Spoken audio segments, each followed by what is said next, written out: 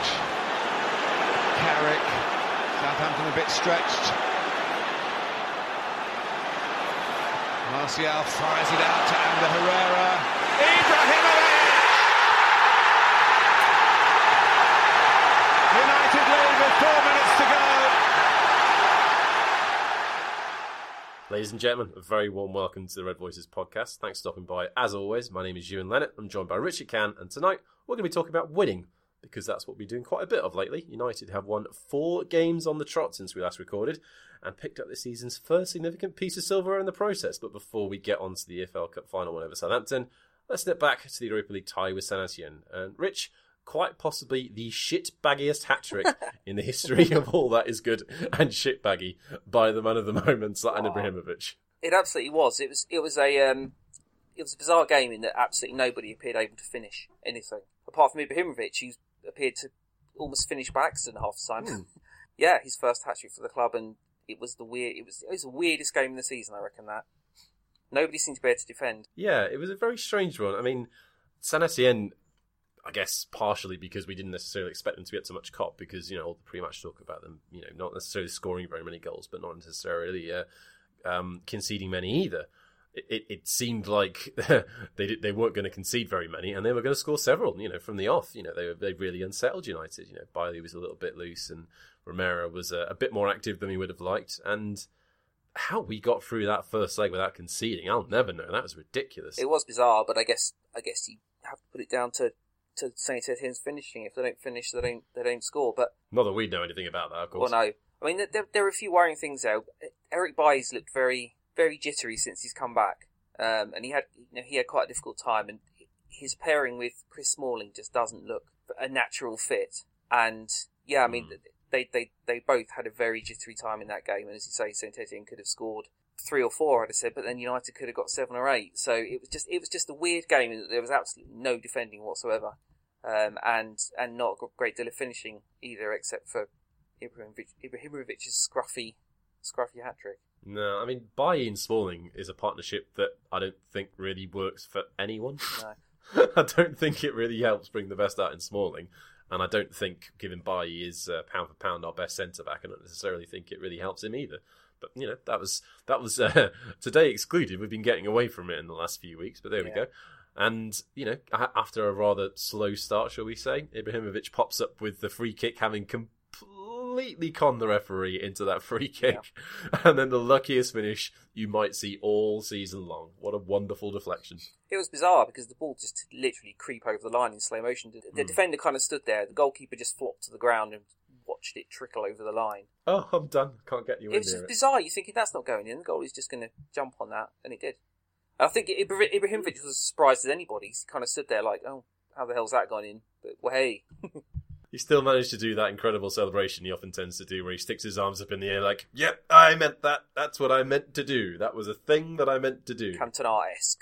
If he had a collar, he'd turn out, wouldn't he? For sure. I mean, he certainly owed a lot, basically everything to Marcus Rashford for the second goal, which gave us quite a bit of breathing space. Because at 1-0, for that first leg, it did feel a little bit uneasy for the most part, didn't it? Yeah, I mean, Saint Etienne, it's a difficult place to go. We saw in the second leg that they have a fantastic crowd. It's a ground where you're very close to the pitch. There's a great atmosphere, and I think if we'd gone there without a lead or protecting a narrow lead and having conceded an away goal, it could have been quite a difficult night. On the second goal, I think we've seen this season that, and again to a degree today in the EFL Cup final, that Marcus Rashford doesn't seem to play well wide when he starts, but he's a really good substitute to have, and his pace and his movement, his trickery often is difficult to deal with for a tired fullback. And as you say, Ibrahimovic owed everything to Rashford for the goal. He went past his fullback and pulled it across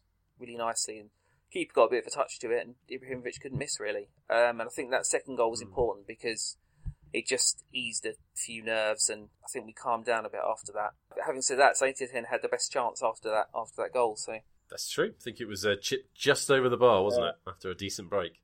Yeah, that was. I mean, that they did seem to settle down a little bit, United, after the half-time break. So that was at least encouraging to see, because certainly in that first half or so, there were a couple of fears of, United just seem to start in second gear and we're struggling to get out of it. We've seen that happen quite a bit over the last few weeks. But yeah, Zlatan's second dive of the evening contributed to the hat-trick. Yeah. Another... I mean, look, I am not saying I dislike the man, but in both of those instances, both the free kick and the penalty, if you can look me dead in the eye and tell me that those are 2 fouls, then I'm going to call you a liar, sir. But don't you love the fact that we've got some serious schnoz? Oh, it was glorious. Shitbaggery of the highest level. It was. I really think the last 2 seasons under Van Gaal, we've just been too nice. Everyone's been nice. And we've brought some real shithousery back into the team. And people hate us for it, which is great, because if they hate us, it means they're worried. And Ibrahimovic is king of said shithousery. This is true. I mean, I don't go in for all that. Oh God, all the rival fans are talking about us. That means they're afraid of us again. I don't really get on down with all that chat, to be honest. But I've got to admit, I did, despite its lack of visual appeal, I did very much enjoy the narrative of Zlatan's hat-trick in that first leg. That was great fun. So yeah, that set us up very nicely for the return leg 6 days later in Saint Etienne. But before that game, we had a quick trip over to Ewood Park and another wonderful chance for us to completely deck out the away end. Still missing, I think United made up about a third of the crowd at Ewood Park in that 5th round tie, which was a little bit, to be fair, given everything that's happening at Rovers these days, I guess it's not that much of a surprise. But yeah, that definitely turned, what was a surprise was the fact that Rovers actually gave us a game for a decent chunk of that tie. Yeah, it's strange because I was listening to a few Blackburn fans on the radio, and they were kind of saying that the FA Cup is normally a game against United in the Cup would be a pleasant distraction, but at the moment they've got so many problems that it just felt like a game they wanted to get out of the way so they could get focus on actually trying to stay in the Champions. But as it was, there's a cracking atmosphere, and Mourinho didn't pick Ibrahimovic and Pogba for obvious reasons. Really, they've been playing twice a week for most of the season, and to be fair, it showed. Again, we didn't look entirely secure at the back, and I'm not pointing at Chris Smalling. Well, I am actually. I'm pointing at Chris Smalling as a particularly weak link again. Yeah, and to be fair, their goal was an absolutely really well worked goal, and it was a lovely finish. And even Mourinho clapped it on the touchline. So yeah, good. I mean, if Zlatan had scored that goal, we'd have been writing soliloquies about it. It was a beautiful finish by Danny Graham. But thankfully, considering how this game could have gone, considering how an atmosphere at Ewood Park with Blackburn, in the lead. All right, fair enough. Rovers are nowhere near the team they used to be, and they used to give us problems. In this sort of atmosphere, in this sort of instance, I could see if we didn't get a goal back relatively quickly that we would struggle. And to be fair, despite the fact that we won that game, you wouldn't necessarily say that was a convincing performance or a convincing result in any way, shape or form. But yeah, wonderful to get the goal back. Nice quick move. Romero started it off. Cracking ball by Mkhitaryan, cut straight through the defence, and Rashford rounding the keeper, 1-1. And then, as you mentioned there, Pogba and Ibrahimovic, neither of whom started. You and Harriet and Kev spoke on the previous episode of the podcast, and after that terrible performance that Zlatan had against Watford, in which he was bad, in terms of him and his importance and how he fits into the side and how our reliance and use of him can cause issues. In that sort of instance, that's one of those examples where you just simply have to down tools, stop any other thinking, and just clap, because that was such a brilliant goal, that winner, wasn't it? If you think back to September and October, and we were having conversations about Ibrahimovic, and the general sentiment was, because he wasn't finishing at the time, the general sentiment was we were a bit disappointed here because we expected to get this world-class finisher, and what we've got is this guy who can't seem to hit barn door half the time. And it seems funny now that we fast forward to February, and he's winning us matches every week with really, really high-class finishes and really high-class centre-forward play.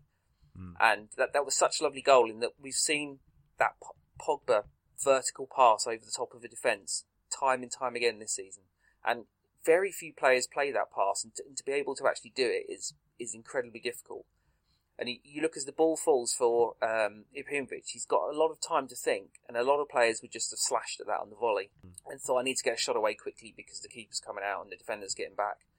But what was absolutely top class about it was the way he just waited. He waited for the ball to come, he waited for the keeper to come out. The defender was nearly back and he just side-footed it into the corner, and that was a really world-class finish. And that is what we hoped we were getting and what we signed him for. Even if it's for 2 seasons, we needed a spearhead and a world-class finisher. And that, I think, at the moment is what we've got. Yeah. The immediate aftermath of that game, I think the only negative aspect was that you looked at the team that Mourinho had picked to start that game, and you could say that for the most part, it wasn't anywhere near the reserves. It was a decent enough, strong side that probably should have gone on to win the game. So perhaps, given that we played so much football and we were away in France 3 days later, and obviously the EFL Cup final tonight, that we had to call on Zlatan and Pogba in order to rescue the game. So that was a slight disappointment in the sense that, Martial was playing quite well, Rashford was doing all right. It was just disappointing to know that we kind of had to call on our lads on the bench in order to get the job done. But, what a wonderful luxury to have that you could bring those 2 players into the game and they could have that sort of impact. We haven't really had that a lot in the last few years, have we? In the sense that we could, rest genuine match winners for fear of not being able to get the job done, bring them on and have them turn the game so quickly. Well, I mean, if you look at last season, we essentially had one match winner, and that was Martial. The kid was 19, and it was just a ridiculous situation to be in. He comes over and suddenly he's our only chance of a goal out of nothing, really. Well, to be fair, you're also thinking that, Rashford as well. Rashford came through as well towards the end of the season, but even then, you're looking at Martial to do something out of the ordinary. Rashford was really a finisher. I know he's got that wonderful goal at West Ham in the Cup, but he was a finisher, whereas Martial was a real, he could create something out of nothing himself. But there was no one else. And now we're in a position where you can leave out Ibrahimovic and Pogba, and you can still play Mkhitaryan and Martial. And I think we've now got four genuinely, at their best, genuinely top-class match winners. And I think you can almost throw Mata into that now as well, because he's playing so well. And we've actually got something of an embarrassment of riches. But by the same token, you saw at Blackburn how important to us Pogba and Ibrahimovic are. I mean, they are by some distance our most important players, and they're playing, generally speaking, they've been playing on a level which is somewhere above everybody else. We've got this annoying habit actually of, I don't know if it's annoying if we're winning anyway, but we've got this annoying habit of kind of lower, when we feel something is going to be easier than it might be, we tend to slack off 5 or 10%, and it's a natural instinct, but we do, and Ibrahimovic doesn't do that. He plays at the same pace or intensity, whether it's his normal slow pace, but whatever he does, he treats every game exactly the same. Oh, for sure. I mean, the wonderful example of that was the second leg of the San Etienne clash we'll come into in a sec. There was one chance where Blind was coming in from the left-hand side. Side note, he's been all right at the left-back recently. He crossed, but the defender just caught the ball out. And Zlatan looked absolutely bloody furious with him. Bearing in mind, this was 4-0 on aggregate by this point. But he just looked like the world had caved in. He's a guy like Van Nistelrooy as well, who absolutely hates not scoring. And Ronaldo as well. Ronaldo's the ultimate one. Ronaldo could have a sulk if United had won 5-1 and he'd not scored. Did he have a sulk? Nah, come on. Nah, not him. But yeah, Ibrahimovic wants to score goals in every game, and he, that is whatever game he's in, he desperately wants to score, and he doesn't take to others perhaps not showing the same level of intensity that he might like. This is true. I mean, speaking of negatives after the Rovers game, there was a negative slightly after the initial aftermath, which was the draw for the 6th round in the quarter-final. Now, to be fair, we were due a really, really tough draw in this competition. The last really tricky one we had would be Arsenal at home, and that was in Van Gaal's first season. So that's 2 full seasons ago that you could say we've had a really, really difficult draw. And away at Stamford Bridge, considering how Chelsea are playing at the moment, I'm not necessarily sure we could have got a more difficult one if we tried. That falls right in the middle of our last 16 games against FC Rostov. So the first leg is away in Russia on Thursday the 9th. Then we've got Chelsea on Monday 13th. And the second leg at Old Trafford is on Thursday 16th. A filthy run of 5 games from Saturday the 4th of March till Sunday the 19th of March, just before the international break. That is going to stretch us so badly, and what a nasty game to get. It is a concern in that we have been flogging those key players every 3 or 4 days for most of the season. But on the other hand, I don't know whether it's an advantage or a disadvantage. If you think back to the treble season, we were playing massive games every 3 days for the last few months of the season, and those games actually gave us momentum going forward. We almost got on a roll, and every game just pushed us a bit faster. Whether we physically hold up or not, I don't know. But given the number of games we played already, and the fact that some of our players are still playing at a pretty high intensity, then I'm not necessarily sure that's a bad thing. I think the bad thing is drawing Chelsea at Stamford Bridge because they're really good and we're perennially shit there. This is true. I mean, even when we last won there, which was the Ferguson's last season, where Van Persie got one on goal, and then Hernandez with the most dodgy offside winner you'll ever see, beautiful though it was, against and then 2 red cards, one of which definitely wasn't a red card. Yeah, that's what it took for us to last beat Chelsea at Stamford Bridge, which is ridiculous, whichever way you shape it. So to say I'm looking forward to it would be a fib, but it's going to be an interesting game for sure. Mourinho, by the time we've got the first leg of the last 16 tie, I'd imagine he's going to be just constantly concentrating on that. He will want so much to get a win in that game, whatever it means necessary, especially the way the game at Stamford Bridge in the league went, a couple of months ago. That seemed to be a big turning point for United mentally, so he'll be very much aware of making sure that he puts on a much better show, himself and the team this time around. So I'm looking forward to it. Actually, no, I'm looking forward to it in that respect, because, good God, it can't be as bad as that 4-0. No, it couldn't. Can it? No, it really can't. Oh, God, I've jinxed it now, haven't I? I actually, I actually look back on that 4-0 fondly now, because that was the last game where we were absolutely appalling. That was our Van Gaal moment. There was that Van Gaal moment when we've lost 1 in 27 since then, and that game, the game we lost at Hull, we really, like I said, we kind of just knocked off because we were 2-0 up and we thought Hull were poor, and so it didn't really matter. So yeah, that was our Van Gaal moment, and I can't imagine we'll be that bad again. No, that'd be good. I mean, we weren't necessarily that fantastic in the second leg of the San Etienne tie, but to be fair, once that first goal went in for Mkhitaryan, that was pretty much job done. Quick word on that game. Lovely goal to seal the tie. Yeah, I mean, you say we didn't play that well. I thought we actually did really well. If you think about us United away from home in Europe in the last 2 years.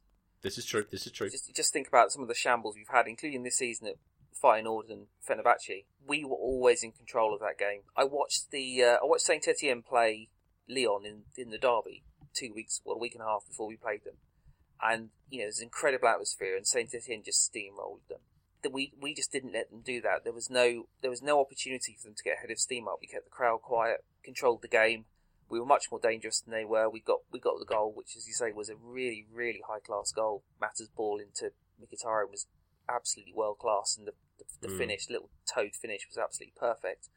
And then we just controlled the game, and obviously Bailly was sent off a little harshly in the second half, but nothing changed. We actually got better with 10 men than we were with 11.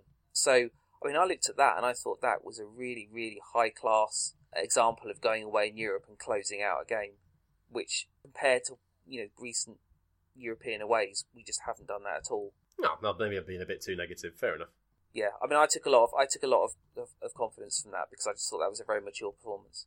For sure, yeah. I mean, now you reminded me of ties against Liverpool and Midtjylland last year at a similar stage of the competition, considering how bad we were away from home and have been away from home for the last couple of seasons.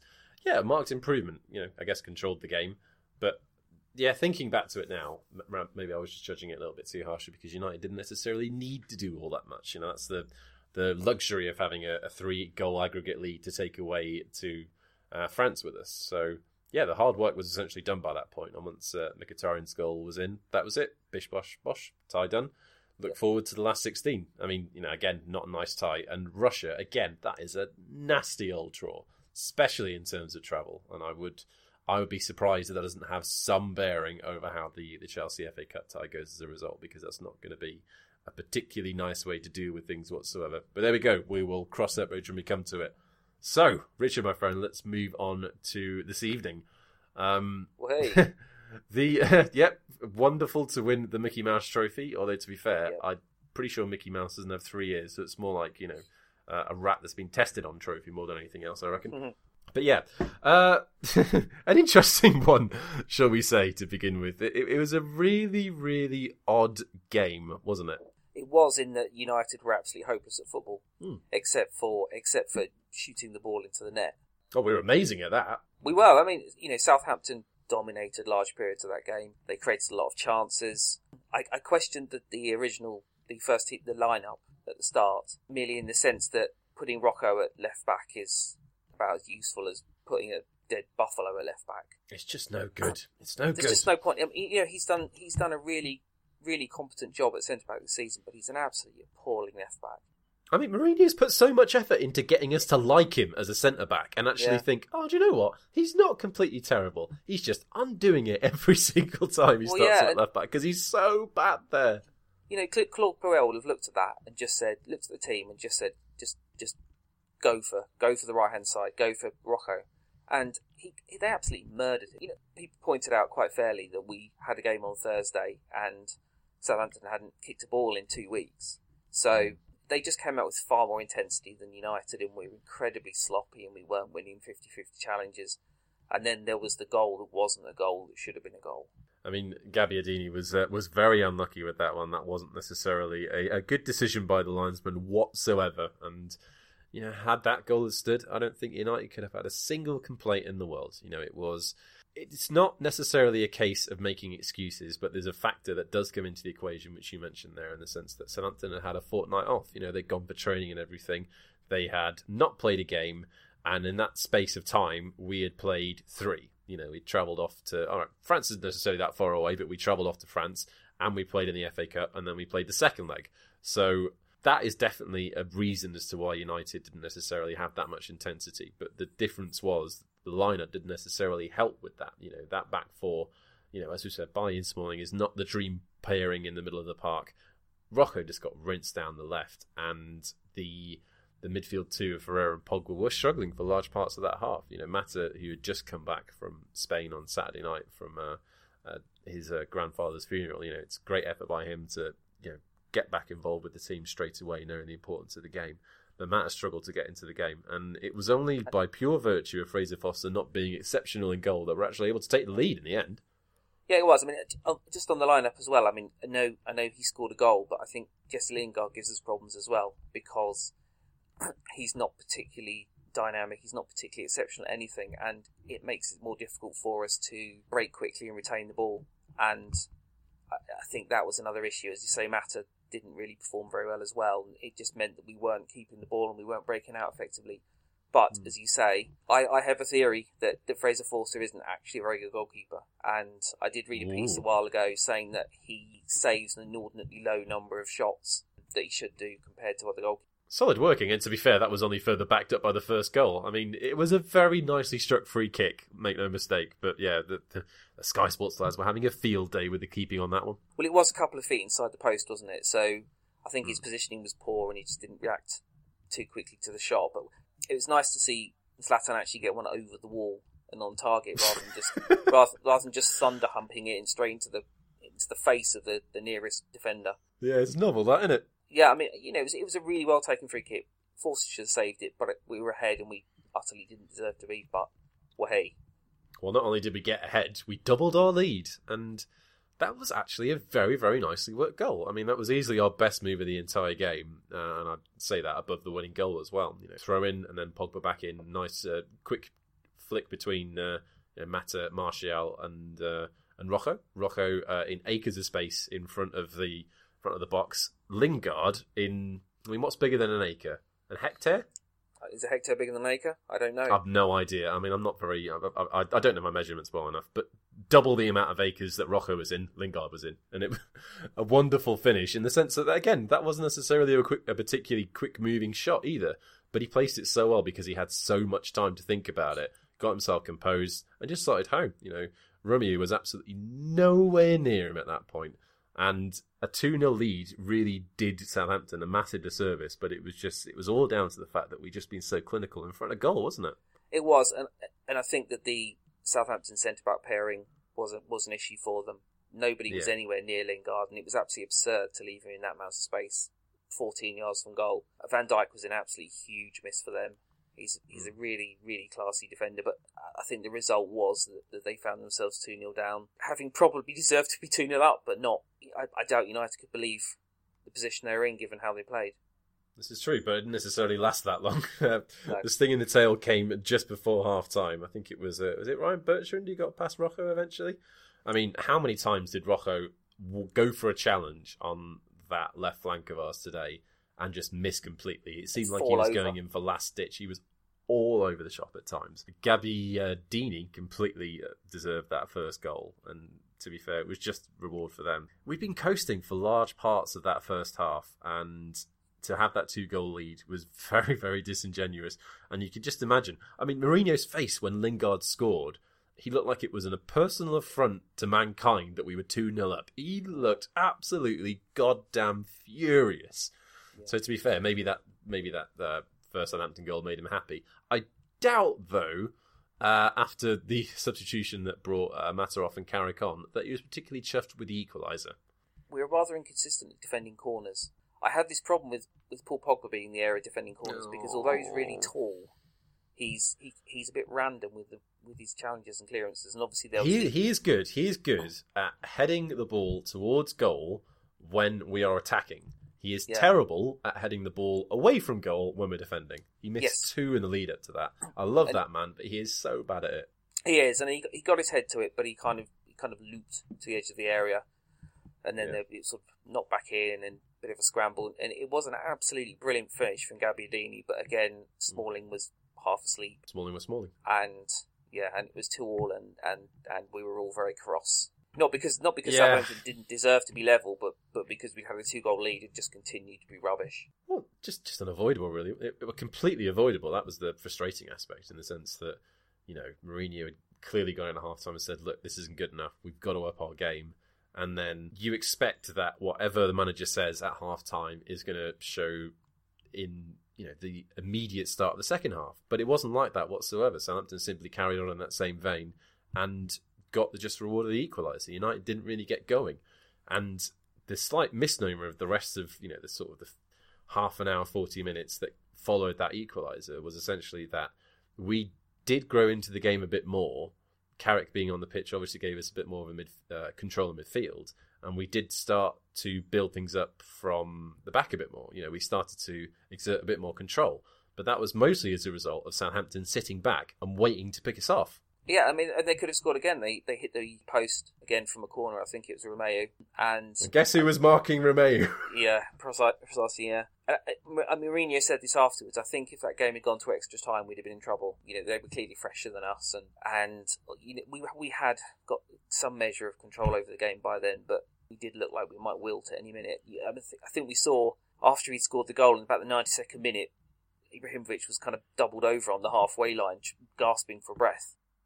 So yeah, but then I guess it's the sign of a I don't know if a great team, but a very resilient team, that they can play like that and still win the game. I mean, getting away with it felt more appropriate, but we did it definitely win the game.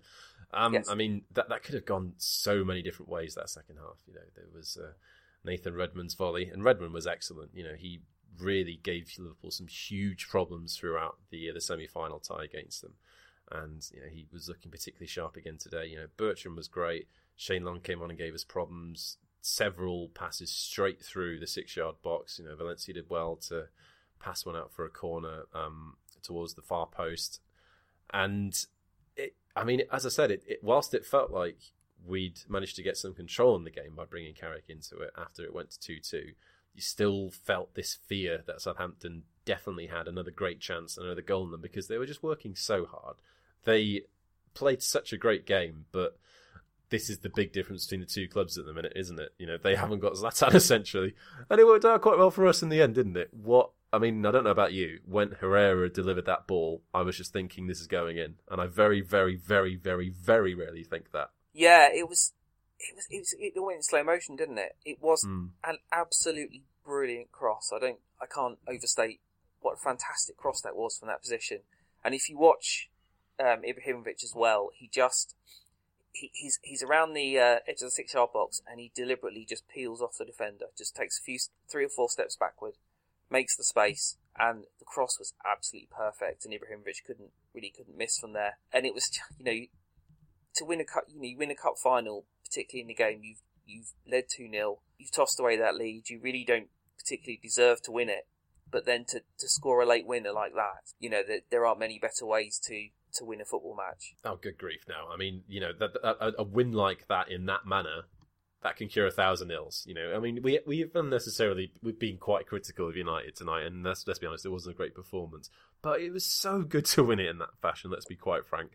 A wonderful, wonderful way to win the game, and again, looking at the way these last few weeks have panned out, I think it was quite fitting that it was Zlatan.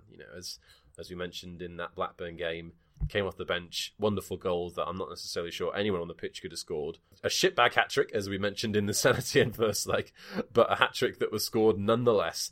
And, great free kick for the first goal this evening, and right place in the right time, strong, powerful header, straight down, basically straight towards Fraser Forster's head and into the back of the net. And that's it. That's the first significant piece of silverware of the Mourinho era. Because if you're counting the Community Shield, you're wrong. Yep, you certainly are wrong. And also, remarkably, Ibrahimovic's 34th trophy as a footballer. 32nd, I think he said. Is it 32nd? Oh, 32nd. Slap myself around the face. 32nd personal trophy as a professional footballer, and also the trophy that takes United clear of Liverpool in the all-time major trophy. For 20 years they've hung on to that as the last bastion of their greatness. But I didn't realise this. I didn't realise this until today when I actually saw the screen grabs of them saying, that England's most England's most successful club with 46 major honours, and now we've taken it up above 47. But that means they've been saying they're England's most successful club when they were joint tied with us ever since we won the FA Cup. Yep. Well, they've been holding on to that for this long. There's some disagreement, isn't there? People were throwing in random cups and charity shields and all sorts to suggest they've won more. I know it's petty and parochial, but it's funny though, isn't it? That's all they've got, and haha. Not anymore. This is true. Now, let's talk about what this... actually, there's a couple of things we need to mention first. Number one, Rooney waiting patiently on the sidelines for his substitution. But gosh, that was a sweet reaction, wasn't it? It was very cute, considering what's gone on with him lately, I didn't necessarily hold much stock in the ideas of him moving to China this transfer window, although I think that's a very real possibility, or at least him going come the summer, considering how things have panned out for him. But yeah, it was really nice to see him celebrate in that fashion and in that manner, despite the fact that he then didn't get to get on the pitch, but was still then allowed nicely to go first. Yeah, he got to lift the trophy. What was that all about? I don't know. Someone mentioned it was his John Terry moment. I don't think it was quite as bad as that because he wasn't suspended, but it was a bit close. I presume he'd been told to go and do it, or it'd been suggested to him that he should, but it was a bit bizarre. I think that makes a bit more sense than just sort of saying. I can imagine he might actually have said, let Smalling or Carrick do it because they were on the pitch and I wasn't. I don't think he's quite the level of narcissistic. Well, it was Smalling at the start and then it was Carrick at half time. I think I'd be offended if Smalling got to lift that trophy or any trophy. You were not the first person I've seen to have voiced that sentiment this evening. Michael Carrick, Smalling not so much. Yeah, but another wonderful moment in this last 12 months of United to see us lifting the trophy at Wembley. We've got some good memories there. That's 4 wins on the trot there now. Wasn't Mourinho miserable about the whole thing? Oh God, you could just tell that if it had been up to him, he would have taken the team into the dressing room and told them everything that was wrong with that performance. Yeah, I think there was an element of that. I think he was really pissed off about the performance, and I think as well, he feels that he doesn't want us to get distracted by that, and that we've got a lot more important things to focus on from now on. And so it's nice that we've won this trophy, but it's just a footnote to what should come after it. I think. I was being a bit. What's the word I'm searching for? I'm being a bit facetious with that comment about him wanting to get the team straight into the dressing room. I think, to be honest, once he saw what it meant and once the intensity had died down after the final whistle had blown, I think you could see it for what it was. It was an enjoyable atmosphere. It was a great evening and a great occasion. And as he will know too well, whilst I'm sure he's got bigger fish that he wants us to fry in his mind, which is completely true. We should be aiming for Premier Leagues and Champions Leagues, and this is a stepping stone towards that. Still something significant, still something worth celebrating. It's a good achievement for us. Let's make no mistake about it. I think it's really, really important, not just for the season, but for looking further ahead than that. Trophies breed trophies, and that game could have really knocked us psychologically if we'd lost that at a really important time of the season. But to win it really gives us a huge boost. And I think back to the League Cup that United won against Wigan 4-0, and I think it was at Millennium Stadium, and United had gone through a lean patch, and they were kind of rebuilding, and people had said, is Fergie losing it, and does he need to go, do they need fresh blood or something? And that was really a catalyst for what came after it. One of the concerns I've had in the last year or so about United is we haven't had a lot of players who've actually won things. So much of the squad moved on. The key players from the last title win aged and retired or moved on. Really, we had Rooney and Carrick left, and Smalling and Jones, but generally speaking, it's almost an entirely new squad. So for that reason, I think the FA Cup win last year was very important for those players, for guys like Marcus Rashford and even Jesse Lingard, and just the new players as well. And I think to win another trophy, they're going to start getting used to that feeling of winning, that expectation of actually winning things, rather than it being a monkey on their back. Although we're not at a stage, I don't think, where we can say Mourinho's at success. I mean, there's been some cringe-worthy mocked-up pictures on the internet of oh God, where we are now. Where we are now, and so we are sixth in the Premier League, and we're on our way to achieving our goals, but we're not there, and we've got a lot of work to do that. And Mourinho's improved so much about the club immeasurably, including the football and the results at this point. But we're not at a point where we can say, yeah, this guy's a god. But what does Mourinho do? What has Mourinho done that he's always done is that he wins trophies. And he wins League Cups. I mean, that's his fourth League Cup. He is now the most successful manager, I think, along with Brian Clough, the most successful manager in League Cup history. Yeah, and he doesn't do throwing competitions. Fergie would sometimes, particularly in the League Cup, he would just throw it. He'd chuck in a team full of kids and we'd lose, and he really didn't give a toss. Which was fair enough, because we can't really complain, but Mourinho's not like that. He has to win every game. He can't play a considerably weakened team in any game, which I think has been a problem for guys like Timothy Fosu-Mensah, because Mourinho doesn't like taking risks. He wins trophies, and we've won a trophy, and Mourinho teams often win things when they don't necessarily deserve to, and we've done that as well. True. It's also pointed out that this is the first time in United/Newton Teeth's entire history where a manager has won a trophy, not the Community Shield. We are not bringing David Moyes into this. Shush. That they've won a major trophy, something of note, something of actual substance in their first year as manager, which is ridiculous. It is, and we're still interested in two other cup competitions as well. Deeply interested. So we've got, we're not going to win the league, but we've got a battle for the top four. I don't think we can be blasé about that at all. We've got a very tough job on to get into the top four. And that's very important, but we've got these other distractions as well. One of the great things about United, even supporting United in the 80s, when I was a kid, was that whilst we might not be up at the top in the league necessarily, we always had cup runs. We always did well in the cups, and it was kind of an antidote to the disappointment of seeing Liverpool, piss the league every year. Yeah. So from that perspective, it's really nice. No, we can't win the title this season, to have these other cup competitions on the go, even if we've got to play Chelsea in the FA Cup. So it just feels so different to last season. This season feels alive, whereas at this point last season, the season felt utterly dead. This is very true. I mean, I think the great thing about this season, to combat the fact, disappointment, the fact a couple more wins here and there, 3 less draws or so, it would be right in the mixer for the title. And that would be wonderful for us to be in that situation, considering that, comparatively speaking, it's been quite some time since we've done that.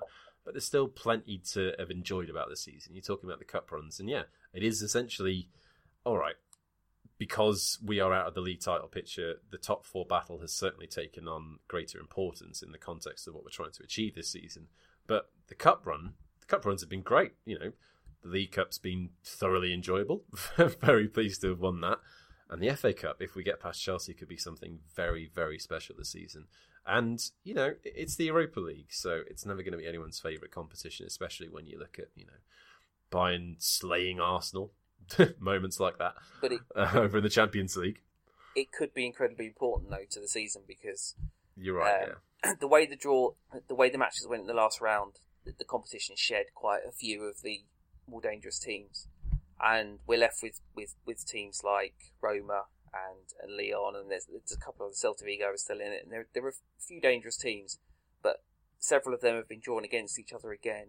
And whilst our draw against Rostov is not an easy one, and they made a pretty good fist of their Champions League group, this is the 7th best team in Russia, and they've not won an away game all season. Well, we're the 6th best team in England. Well, we are. That's true. They've not won an away game in any competition all season, but they are strong at home. But we should be getting through that if we play to our potential, and then I think we're in a position where we can go on and win that trophy. And when you were looking at being in the last 32 or whatever of the tournament, then it seems like it's a long way off and it's a bit of a long shot. But the further we get, the greater that chance is that we can actually win the thing and get into the Champions League that way. And, so we have really got two genuine opportunities to get that Champions League place, which is bloody important, really. Oh, absolutely. God, I mean, can you imagine not getting a Champions League place at the end of the season? That would be bad. It would make recruitment a lot harder, I think. I mean, we've got no reason to discount Miguel Delaney's own words about this when he was talking about the fact that Griezmann is waiting to see how the season pans out in terms of how United finish and where they finish in terms of Champions League places in order to fully give his the green light on his potential and oft-mentioned move in the summer. So that's certainly going to have a rather big bearing on things. And to be fair, you wonder if Zlatan might actually fancy a year somewhere else if United don't end up in the top 4 or win the Europa League. Because at this stage, he's got 26 goals this season. I'm not necessarily sure if he would want to stick around for another full season of Europa League football like he has done here, unless he was sure that United were going to challenge for the Premier League. Because even at that stage, there's no huge guarantee for it. There's some interesting quotes from Mourinho from the post-match press conference tonight, where he's been repeatedly saying that he wants and expects, or he wants Ibrahimovic to stay next year. But Ibrahimovic has been far more coy about it. And Mourinho actually said, I wouldn't advocate this normally, but if you want to go to his house, knock on the door and beg him to stay, then please do.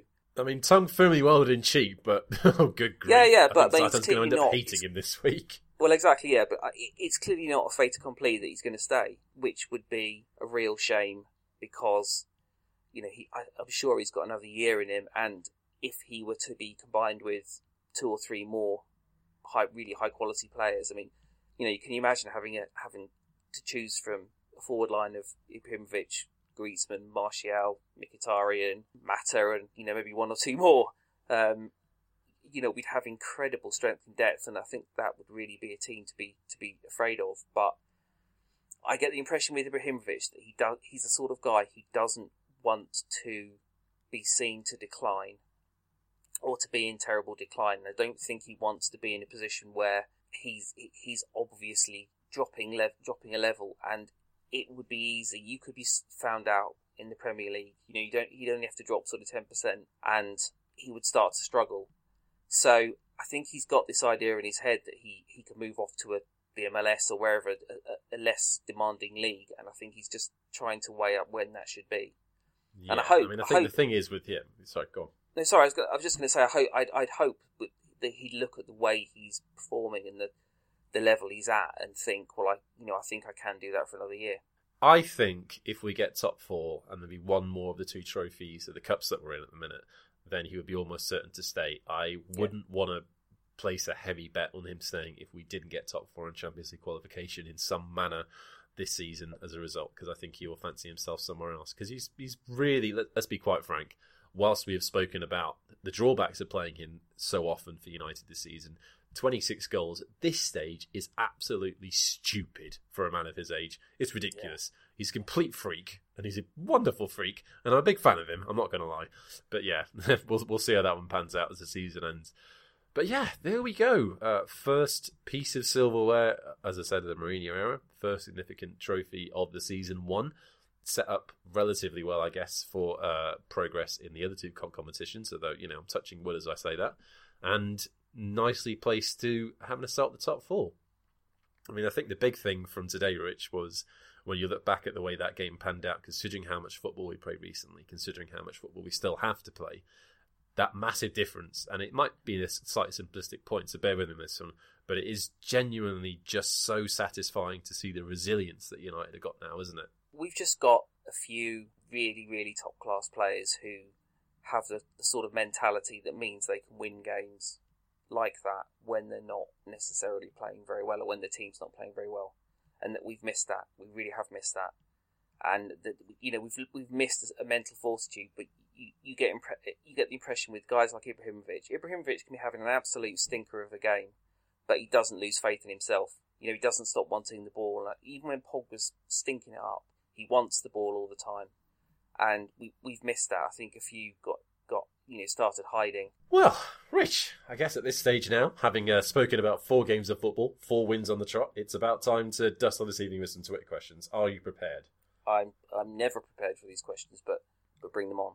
Shrek who asks, when will we see Shaw? Also, Smalling is not very good, isn't he? The second one, I think we're agreed on that one. The first part of that question, God knows, because if Mourinho genuinely thinks that Marcos Rojo is a better option at left back than Luke Shaw, then he is screwed. I wrote something about this week, and I think his situation is slightly different from Martial and Mkhitaryan in that I think there was always an aim to get them back into the team at a certain point, whereas I get the impression with Shaw is that he's just out because he's not doing what he's supposed to be doing, or he's not doing it to the level which he should. And the problem he's had is that when he has played this season, he's largely been extremely poor. And it's interesting seeing quite a few journalists actually referencing his attitude. And we know he had some issues at the start of last season with Louis van Gaal, although we don't know exactly what that was about, but there were sort of rumours that it was a similar sort of thing. And I really am starting to wonder whether he's just not recovered physically and psychologically from that injury. I mean, that was the big concern was with an injury that severe, you just have to lose 5% of your coordination or your pace or your strength in that leg or whatever else, or just 5% of your nerve to be playing with that leg, and you're not the same player anymore. And I just wonder whether it's a combination of that and that he's just not doing what he's supposed to be doing. And I really do fear that he's on the way out now. And I'm not criticising Mourinho at all for that. I just mean it's a shame from the perspective of the hopes we had for him when we signed him. He was supposed to be ours and England's left back for the next 10 to 15 years. And it just hasn't, it's really unfortunately just hasn't panned out that way. And I would not be surprised to see him sold in the summer. No, I think the way that the narrative has turned since he signed for us, and the way that he's had a couple of really great peaks. The start of last season, he was absolutely exceptional. We were just thinking, God, this is it. He's got it. This is great. It's wonderful to watch.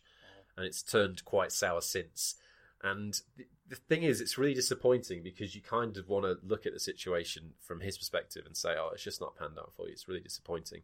But on the other flip side of that, we've seen this happen twice this season with Martial and Mkhitaryan, in the sense that Mourinho has been publicly challenging them, essentially calling them out in press conferences and saying this is what they need to do, this is what they haven't been doing, and then they will play.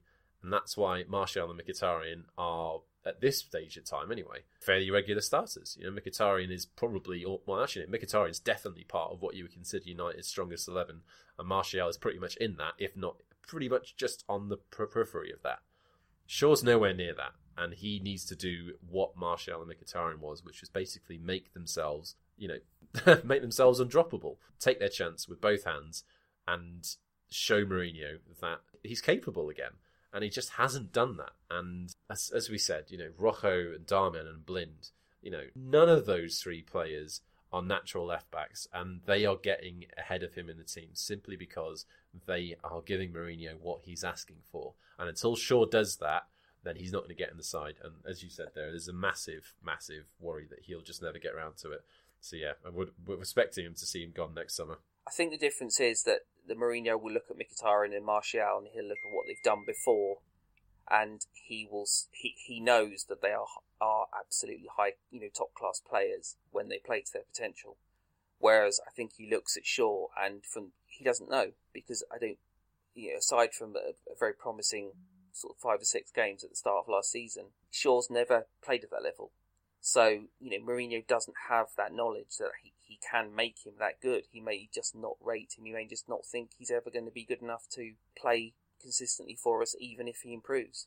Ashay Karimi asks, based on today's display, who do you think is out the door next season? I'll give you a clue. His initials are CS. Yeah. I can see that one happening. You could see 2 of the potential substitutions in the second half as well being gone. I know Fellaini has had that extension to his deal, but I can see that partially being as a way of protecting him, because I think if we're really gonna pin Mourinho to the wall and ask him what his plans are for Fellaini, I think that's a short-term stopgap. It's kind of situation that we got going on with him. So I could see him going next summer. And if Rooney started the club after this season, I'd be absolutely staggered. In terms of those who played today, I'm not necessarily sure of anyone. I do genuinely think even if Greenspan comes in, I don't see what the point is in getting rid of Mata at this stage. No. Well, isn't we at the point where we have to be looking at a new deal or not a new deal? I think his deal's up next summer. Yeah, I think it's just over 18 months from now, yeah. Yes, we've got that. We're at that point where we have to decide what to do with it. We know Mata's not the kind of guy. I think when he joined, he didn't have an agent. I think I'm right in saying that. And I don't think he had an agent when he joined Chelsea either. He's not a guy who's going to hold us to ransom for a ton of money. If he wants to stay here, then he'll do so on decent terms. It's just a case of whether he wants to keep him. But he's playing the best football I think he's played since he was at Chelsea. It would be a real shame if we were to get rid of him, because I think he's a huge asset for us, particularly when we're going to be playing a lot of games next season, whichever competition we're in. Zimster asks, what did you think of De Gea today? He looked nervous, didn't come out for the ball for crosses. I think David De Gea is a better goalkeeper when he's facing a ton of shots. He's on point all the time, and I do think there are moments when he switches off a little bit. I think he needs to be in the zone and involved regularly to excel. And obviously we don't throw up the number of chances anymore that we have done over the last 2 or 3 years. And, he still can make absolutely world-class saves at key moments, but just sometimes he looks a bit flat-footed. But I'd be loath to blame him on either of the goals today. The second one particularly, the turn and shot by Gabbiadini was so acute, and Smalling was in the way. He was rooted to the spot. He's so good at reacting in those situations normally. I think if he's not moving at all, then that suggests it was a very good shot. It was, and it was hidden. The shot wasn't expected, and it was hidden by Smalling, and it was so close in. I just don't think he had a chance to react to it. Again, he's not necessarily needed to be our top player of the year this year, which is great. That's a good thing. As far as Dave goes, he's got a pass for me, considering what has come in the last 3 seasons. Yeah. But yeah, Vikash Patel asks, do you think Jose's mute celebration after full time was because deep down he knows he got it wrong today? I think, as we said before, I think it's part he's pretty pissed off at the performance, and it's part that he doesn't want anybody to get carried away. He doesn't want the players to think that achieved something and we can slack off. I think he just wants it to be another game en route to bigger targets towards the end. One of your followers, at Man City Army 1894, asks, at full time, why did Jose have the look of someone who found out he'd been missold PPI? He's right, yeah. Yeah, as we said, I think it was just that. Yeah. Right, Chris McGuffin asks, Rojo's awful performance at left-back got me thinking, why don't we loan out Shaw instead of letting him rot in the reserves? He's not necessarily rotting in the reserves, he's rotting on the bench. I think the problem with that is he's on an absolutely enormous amount of money as well, and you're not going to get a club to take him on loan and pay his wages, so it's just a case of whether we want to carry his wages again for another season. But then I guess we have the same issue with trying to sell him that we have with a lot of players. He is on a huge amount, and I'm not sure many clubs with that kind of money would want to take a risk on a guy who clearly hasn't recovered from a very, very serious injury. So, perhaps that will have to be the route we take. And Peter Porker with the last one of the night. How concerned should we be about so many poor individual performances? I mean, to be fair, once Phil Jones comes back into the side, I'm not worried whatsoever. So yeah, Phil comes back in, sorted. All done, yeah. Why would you be worried? I think at this point we're playing so many games at this point, aren't we? That players' form is going to ebb and flow, and I think at this stage the most important thing is that we're still winning games. Yeah, absolutely. I mean, I get Peter's point there completely. I think this was by no means our best defensive display. You know, we've conceded more goals in this game than we have in the last month or so, a month or two maybe. We've been really, really solid defensively of late. I think it was just a bad afternoon, and the back four selection was not up to snuff, and that certainly didn't help in any way, shape, or form. But in terms of this being symptomatic of a longer-term problem, I'm not necessarily sure I would go that far. I think it was just a bad selection that contributed to what was, for the most part, not necessarily a fantastic performance. But we will leave it there for the evening. Rich, as always, your company has been effervescent. Thank you very much. And you, sir. Guys, thank you very much for listening, as always, once again. Don't forget, you can get us on Twitter. You can get me at @EwanLennett. You can get Rich at RichardCan76. You can get the pod at Red Voices MUFC. And for Richard Can and Sean Ranson's writing, you can go to redvoices.net. We're very grateful for your support. You guys have yourself a cracking week. We'll be back with you after Saturday's Premier League game against Bournemouth. Good night.